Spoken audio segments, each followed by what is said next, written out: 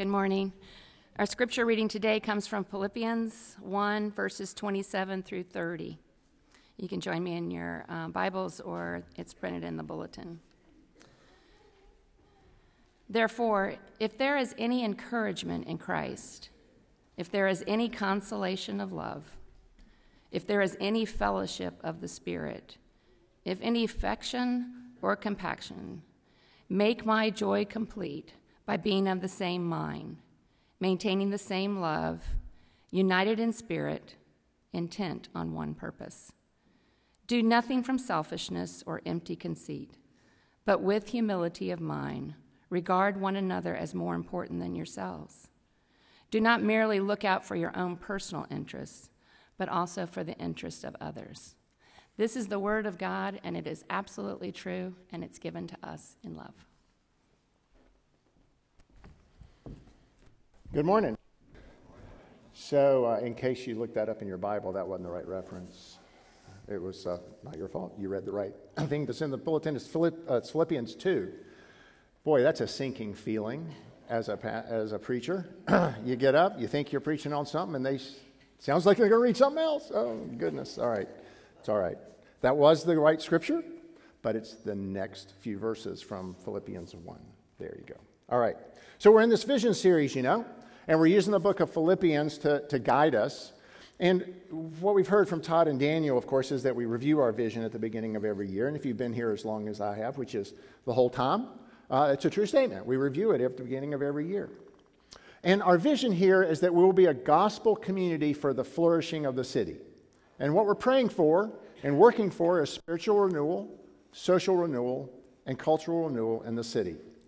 And when we do that, we're praying for and working for the expansion of the kingdom of God, both in our community here in Greensboro and in the world. So let's review what we've heard so far. God is the ultimate source of kingdom growth. We are to work, but He's going to work out His plan. We have our responsibility, and we do our thing that we're supposed to do, but we have to trust the result. Can be deceiving. Success is not in the world's terms. Success is defined as proclaiming the gospel. If we grow, good. If we don't, good. If we're proclaiming the gospel, that's how we measure our success. And I remember that sermon well. Todd told us we were a bunch of crackpots leaking out the gospel as we live our lives. I love that, okay? Go around telling you. So if I come and tell you you're a crackpot, it's actually a compliment. Okay, you got that? The purpose for God to grow His kingdom is so that it will glorify Christ. And so our purpose in life, and all of our life, is to glorify Christ. And therefore, we should not despair when we look at the world and when we look at things that are going on around us. And then last week, Todd told us that we are citizens of the kingdom of God and that we will suffer as followers of Jesus. That suffering will look different in different cultures and at different times, but we can expect to suffer. Today we're going to see that the kingdom of God grows as the church is a community that is characterized by unity and humility. And so what we're going to see today is four realities. We're going to see the character of Christian unity, the character of Christian humility, and kind of see how that all fits in this idea of kingdom growth and in our vision. Let's pray. Lord, thank you for your word that guides us, that informs us, that challenges us, that consoles us. And Lord, as we ponder your word today, let it sink deep into our hearts that we might serve you and glorify you in all that we do. In Jesus' name, amen. All right, today's passage begins like the last time I preached with a therefore. All right, seems to always happen when I get up here. Therefore, all right. So last time, you remember, I had this big thing on the screen, had to go through all this old stuff because Daniel had not covered it all last time, okay? But this time, it's easy because Todd did it. And he told us again, just what I said a moment ago, that we are citizens of the kingdom of God and we will suffer as followers of Jesus. So verse 1, therefore, if there is any encouragement in Christ, if there is any consolation of love, if there is any fellowship of the Spirit, and if any affection and compassion. Now, as a result of the facts, Paul's going to tell us a few things that are going to talk about unity and humility, but let's think about these things. Again, encouragement in Christ, consolation of love, fellowship of the Spirit, and affection and compassion. So here's the question. Do these conditions exist in our lives, or are they conditional? Is this something that if it happens, then this will follow? Or is this something that exists and so something should follow? And the answer kind of depends on this little word if. All right? He keeps saying if. If there is any encouragement in Christ, if there is any consolation of love, if. And if means that these are conditional possibilities or even probabilities, that's one thing. But if they mean that there are realities and certainties, then that's another thing. And I'm confident that because this follows the word therefore, these are actually realities. These aren't something that he's hoping you have. These are things that exist because you're a citizen of the kingdom of God. In other words, it's like because of these things, or as sure as these things. So these are objective realities. Now, they're objective supernatural realities, and they should be found in all of us. But that's not all our experience all the time. Our experience of these will vary in degree, and they're going to vary depending on the times in our lives, and they're going to vary in all kinds of different situations, but they should be realities in all believers. So let's look at them a little more in detail. Encouragement in Christ. Encourage here could mean several things. It could be an exhortation. You should be courageous in Christ. You should go and do things. You should go out and do everything. Then this exhortation, if that's what Paul meant, would have authority and power because he says you should be encouraged in Christ. Encourage could also mean request. A little softer than exhort, but still an urging to do something. But encouragement also means comfort. It's not the common way we use the term, but I think in this context, that's actually what it means. Because he's told us that we're going to suffer. And with the rest of the verse that's going to follow, the best sense of this word encourage here is to comfort. There is comfort. There is encouragement in being in Christ. It's comforting to be a branch that's grafted into the vine. And it's comforting to be in the Son as he is even now before the Father interceding on our behalf. Consolation of love. Well, the word consolation here, in many translations, is actually translated comfort. But it implies a verbal comforting.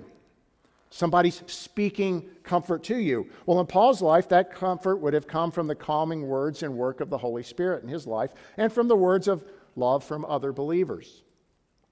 For us, we get to add the words of Scripture to the work of the Holy Spirit and the words of loves of others. So now again, we are encouraged and comforted in Christ. We are consoled and comforted by Scripture, by the Holy Spirit, and by other believers, and we have the fellowship of the Holy Spirit. Now I'm going to be honest, I've read this passage dozens of times in my life, and I have never actually thought about what that means. Just never really paused and thought, what does that mean? All right, the word fellowship here is the word koinonia. And for those of you who are as old as I am, koinonia was a common term back in the 60s and 70s. And it talked about, I thought it had to do with the fellowship of believers, that it was koinonia among the believers, and it is. But here it's the koinonia of the Spirit. What does that mean?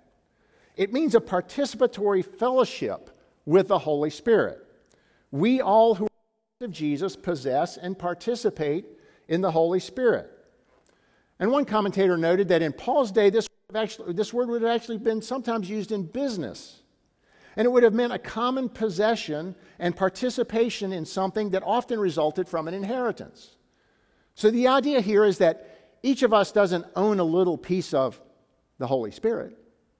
It's that we all participate in the fullness of the Holy Spirit. It's a little bit like the difference between a place at the beach where you have a timeshare and you own a couple of weeks versus where you share it with a few families. You own the whole thing with all of them, right? And that's how it is with the Holy Spirit. We actually share that within us. So that means when we say the Holy Spirit lives in each of us, it's the entire fullness of the Holy Spirit that is within each of us, not just part. And just as there's comfort in being in Christ, comfort in loving one another, so there's comfort in the knowledge and reality that the Holy Spirit fully lives within each one of us. And this should really change how we view each other as we come in. As we come in each week, that fellow believer you meet and sit next to has the fullness of the Holy Spirit within them. Why don't you pause and think about that the next time you say hello? Might change what you think. Might change what you say. Might change what you offer to do. And then affection and compassion. Now, the word here for affection is really interesting. It's the word splanknon. There you go. For those of you who are of the medical profession, you'll recognize that there is an artery in the body called the splanchnic artery. I spent years practicing that word. It means guts or intestines. All right? To the Greeks, the seat of emotion was not the heart, it was the gut, which is probably a better metaphor if you want to think about it, because that's where. Okay, so this is really strong emotion, okay? Now, Paul's already used this word in the first part of Philippians. He says, "For God is my witness, how I long for you with all the affection of Christ Jesus." Now, I'm going to tell you, it's a little odd to contemplate how I long for you with all the guts of Jesus Christ. But to a Greek, that would have resonated. That would have been, yeah, I get it. That's intense. That's intense emotionality. That's an intense emotional connection. And, our word affection kind of means, I kind of like it. It can mean something intense, but typically the way we use the word intense is that we're fond of something or we like it. But this is much stronger than that. So affection and compassion. What does compassion mean? It means compassion. Okay? It was easy. It's showing concern over another's misfortune. So Paul is telling us, remember from the end of chapter 1, that we are citizens of the kingdom of God, and through, or perhaps because of, suffering together as believers, then we are encouraged and comforted because we are in Christ. We are comforted by the love of God and others. We are comforted by the presence and sharing of the Holy Spirit between us. And we are comforted by this intense relationship and compassion that exists between believers. This complete and total comforting comes both from and also helps us to endure the suffering. And I have to say, this is an incredible vision of comfort and consolation. And I think that Paul is telling us that these are realities in our lives, but what if they're not your experience? What if you're not experiencing these conditions or all of them? What do we do about that? Well, I think you can take this as an opportunity, if you feel like you're not embracing those conditions or those realities, to look at yourself and your relationship with God. If you're a believer and you're not experiencing this encouraging comfort of Christ, or if you're not experiencing the presence of the Holy Spirit, then I would recommend examining yourself. In a word, do you feel apart from God? And as the old saying goes, if you feel apart from God, who moved? Not usually God. That separation you are experiencing could be unrepentant sin. And if so, examine yourself, confess it, repent, and you will see that God is waiting to welcome you back into his comfort. But alternatively, and I think probably more commonly, that separation that we experience is just the distractions and busyness of life. It keeps us from daily devotions, from being with other believers, from coming regularly to worship. If you examine yourself and see that, then God is waiting to welcome you back into his comfort. And if you're here today and you're not a believer and you have no earthly idea what I'm talking about, then it would not surprise you that you are not, it would not surprise me that you're not experiencing God's comfort, but he might be calling you even today to come and yield to him and wait, and as he waits to welcome you into his comfort.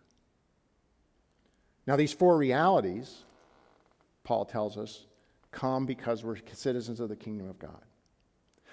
And what follows is unity and humility. Verse 2, make my joy complete by being of the same mind, maintaining the same love, united in spirit, intent on one purpose. On this background of these four realities, which existed in the Philippians, and exist in us, Paul calls for unity. Unity in thinking, in love, and in purpose. We are to be of the same mind. The word here means to think thus. We are all to think thus. Actually, Paul, this is a very common word in the book of Philippians. He uses it 10 times in this letter. And it really, in this range of meanings, all seem to have the overall thrust of seek the same goal with a like mind. We'll come back to that in a minute. We are to maintain the same love. The word here is agape, that sacrificial love for one another and the other's welfare, uniquely called for in the lives of believers and only available to those who are empowered by the Holy Spirit. And we are to be united in spirit. The phrase united in spirit is one word in the Greek, okay? One-souled. What a great word. We are to be one-souled. That's awesome. It's people living in harmony, and we'll come back to that in a minute. Aristotle called this idea of being united in spirit or one-souled a unanimity of friendship. And we are to be intent on one purpose. Here Paul repeats a form of the word think thus that he started the verse. What Paul is calling for is this profound unity in thinking, in love, and in purpose that's a result of these four realities that we talked about earlier. Now you might be concerned. Are we supposed to just be thinking the same thing all the time? Are we automatons?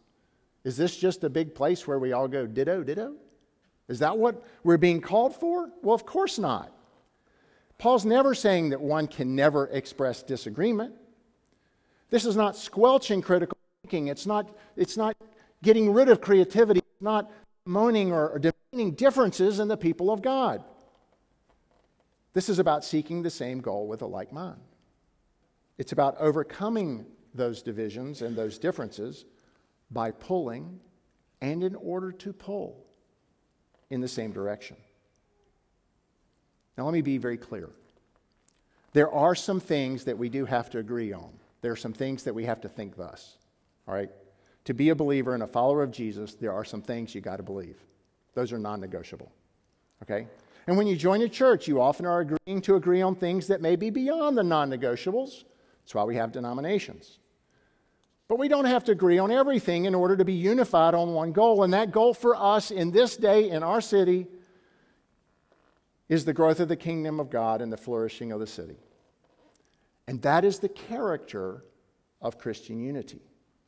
It's not monolithic. It's not without distinction and differences. It's not without creativity and diversity. But it's one goal unified by one Spirit. The best metaphor I can come up with here is actually a musical one. For those of you who've been around a long time, you know occasionally I play bassoon. So my background in music is orchestral and chamber music kind of stuff. All right?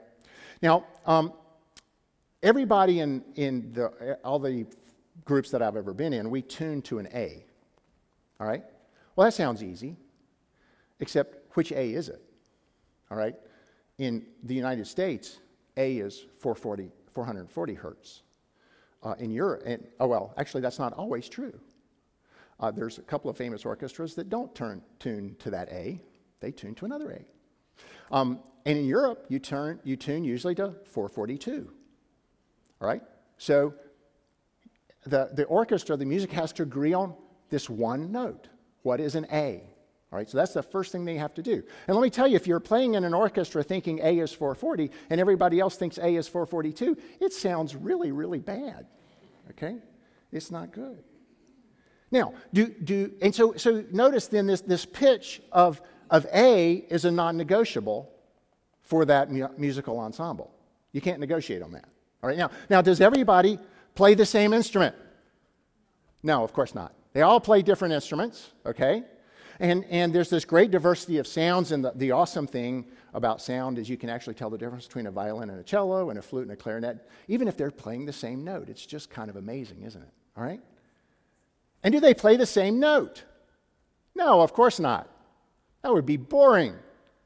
Imagine the band gets up here and all play the same chord the whole time. You know, that would be bad. It would be horrible, actually. All right? But the one thing they do, they don't play the same note, they play the same piece. Right? If one part of the orchestra says, we're going for Beethoven's Ninth, and the next one says, we're doing Brandenburg Concerto number 1, you got a problem. All right? We got to have the same goal. All right? And then finally, they have to trust each other. They have to trust that they're each going to do their best. As Wendy so apt pointed out, we don't always do that. And it's okay. But we all have to trust, they all in the orchestra have to trust that they're all going to do their best. And so think about that as a metaphor for what we're trying to do here. All right? The non-negotiables of the faith is the A440 or 442, whichever one we want to pick. We just got to pick one, all right? The different instruments are the different people that you see sitting around you. Characteristics, personalities, areas of expertise. The piece of music is our goal, which is the flourishing of the city. And just as when an orchestra captivates us by their wonderful harmony, so we can be captivated when we gather for worship on Sunday morning, when we get together in community group, in women's groups, in men's groups, in youth groups, when we look around and experience the different people that God has called together here, and as we find comfort and unity as we live our lives as the citizens of God. That's what Paul is calling for here. It's a beautiful picture. And then he moves on to talk about humility. Do nothing from selfishness or empty conceit, he starts in verse 3, but with humility of mind regard one another as more important than yourselves. Do not merely look out for your own personal interests, but also for the interests of others. The first part of verse 3 then implores us to do nothing from selfishness or empty conceit. The idea here is selfish ambition. It's about having to always be right, to always get ahead, to always be first. And the second idea is this idea of excessive vanity, self-absorption, self-regard, self-glory. It's all about me and my needs and my fulfillment. Paul warns us that nothing we do should be guided by these self-serving principles. Instead, he says we should be guided by humility. Now, you might be thinking, of course he does. Isn't that what Jesus always taught? I mean, this isn't hard to think about. Isn't that what Jesus lived? But you need to understand how revolutionary this was in the Greco-Roman world. Humility was not something to be admired in that world at all. Humility was a sign of weakness, cowardice, lowliness, lack of freedom, subjugation, slavery. It was horrible. It would have been something that Paul's readers would have had to embrace that was utterly countercultural to the world in which they lived. What about today? How do we regard humility in our culture today? Well, I think it's kind of a mixed bag. I think you kind of get mixed signals here. I really have thought, in the time period several generations ago in which I grew up, seems to be getting longer and longer ago all the time, that we really kind of honored humility.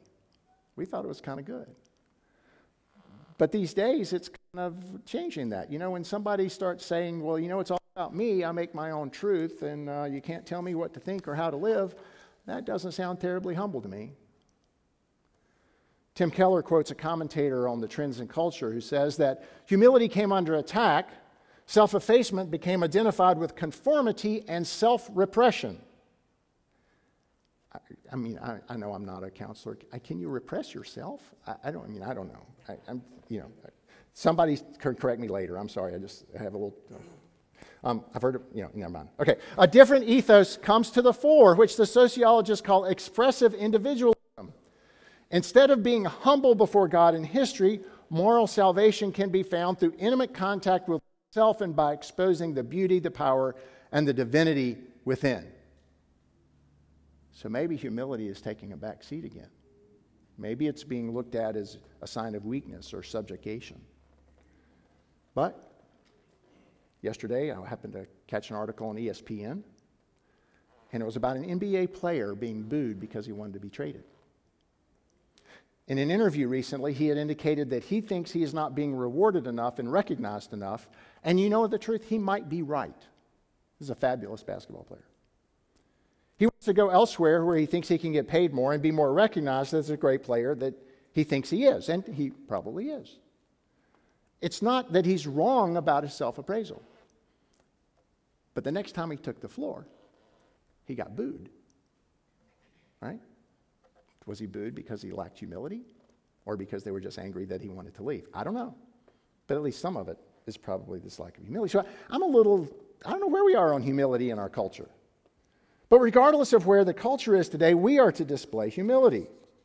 And I think deep in our hearts, most of us still kind of regard this as something to be valued. And Paul is great here because he tells us the way to practice humility. And that's to regard one another as more important than yourselves. Now, this word regard means think about. You're just to think about others more, to consider them, to reckon them, and to reckon them as more important, as having more value than you. So we are to value others more than ourselves. But it doesn't say that you're not supposed to value yourself. It's a common error we make. This doesn't mean we beat ourselves up and put ourselves down. That's false humility. What we do here is not negative, putting ourselves down. It's positive. It's putting others up. And so the way to practice humility is to value others more than ourselves. And how do we do that, you might ask? Well, Paul has the answer in verse 4. Do not merely look out for your own interests, but also for the interests of others. Our task as believers is to first pay attention to the interests of others, to their needs. In Galatians 6, Paul describes this as the foundation of Christian ethics.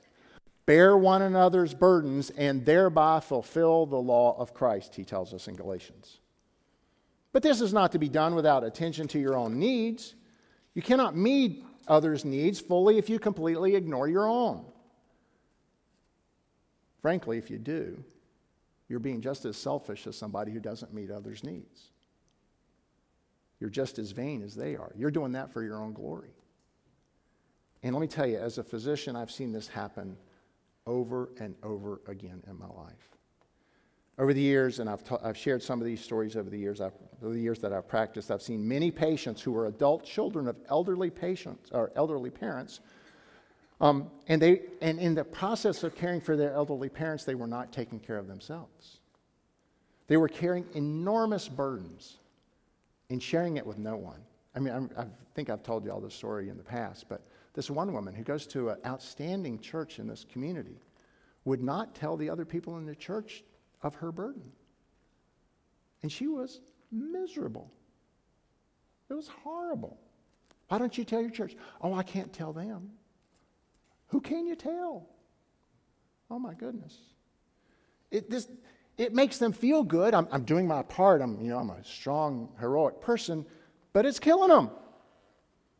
And I've seen it lead to depression, insomnia, alcohol abuse. One has to ask, what good is a caregiver in that state?